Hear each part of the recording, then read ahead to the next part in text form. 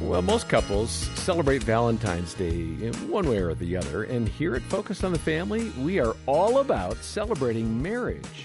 We were teaching a young marrieds class probably 5-6 years ago, and we were noticing all the couples were just smashed next to each other. You know, there's no space between them. When the woman answers, the husband's like, oh, isn't she so smart? You know, this longing gaze.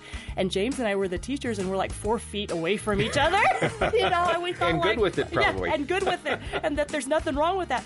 And we both left that encounter like, wow, maybe we have become too businesslike in our relationship. And so recently, she happened to be up early one morning. I think she had an event or something. And it was about 7 o'clock. I was in the kitchen, fixing my breakfast like I always do. And I hit my head on a door that she left open, a cabinet door.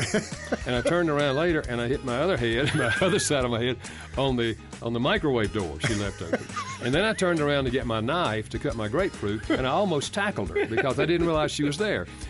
And I laughed. I just started laughing. I said, Carolyn, I am so glad you are not a morning person. What is it with the open cabinets? I don't know what that is. I guess it's efficient. It's the new season of the Loving Well podcast beginning this Thursday, and you can visit focusonthefamily.com/lovingwell for more.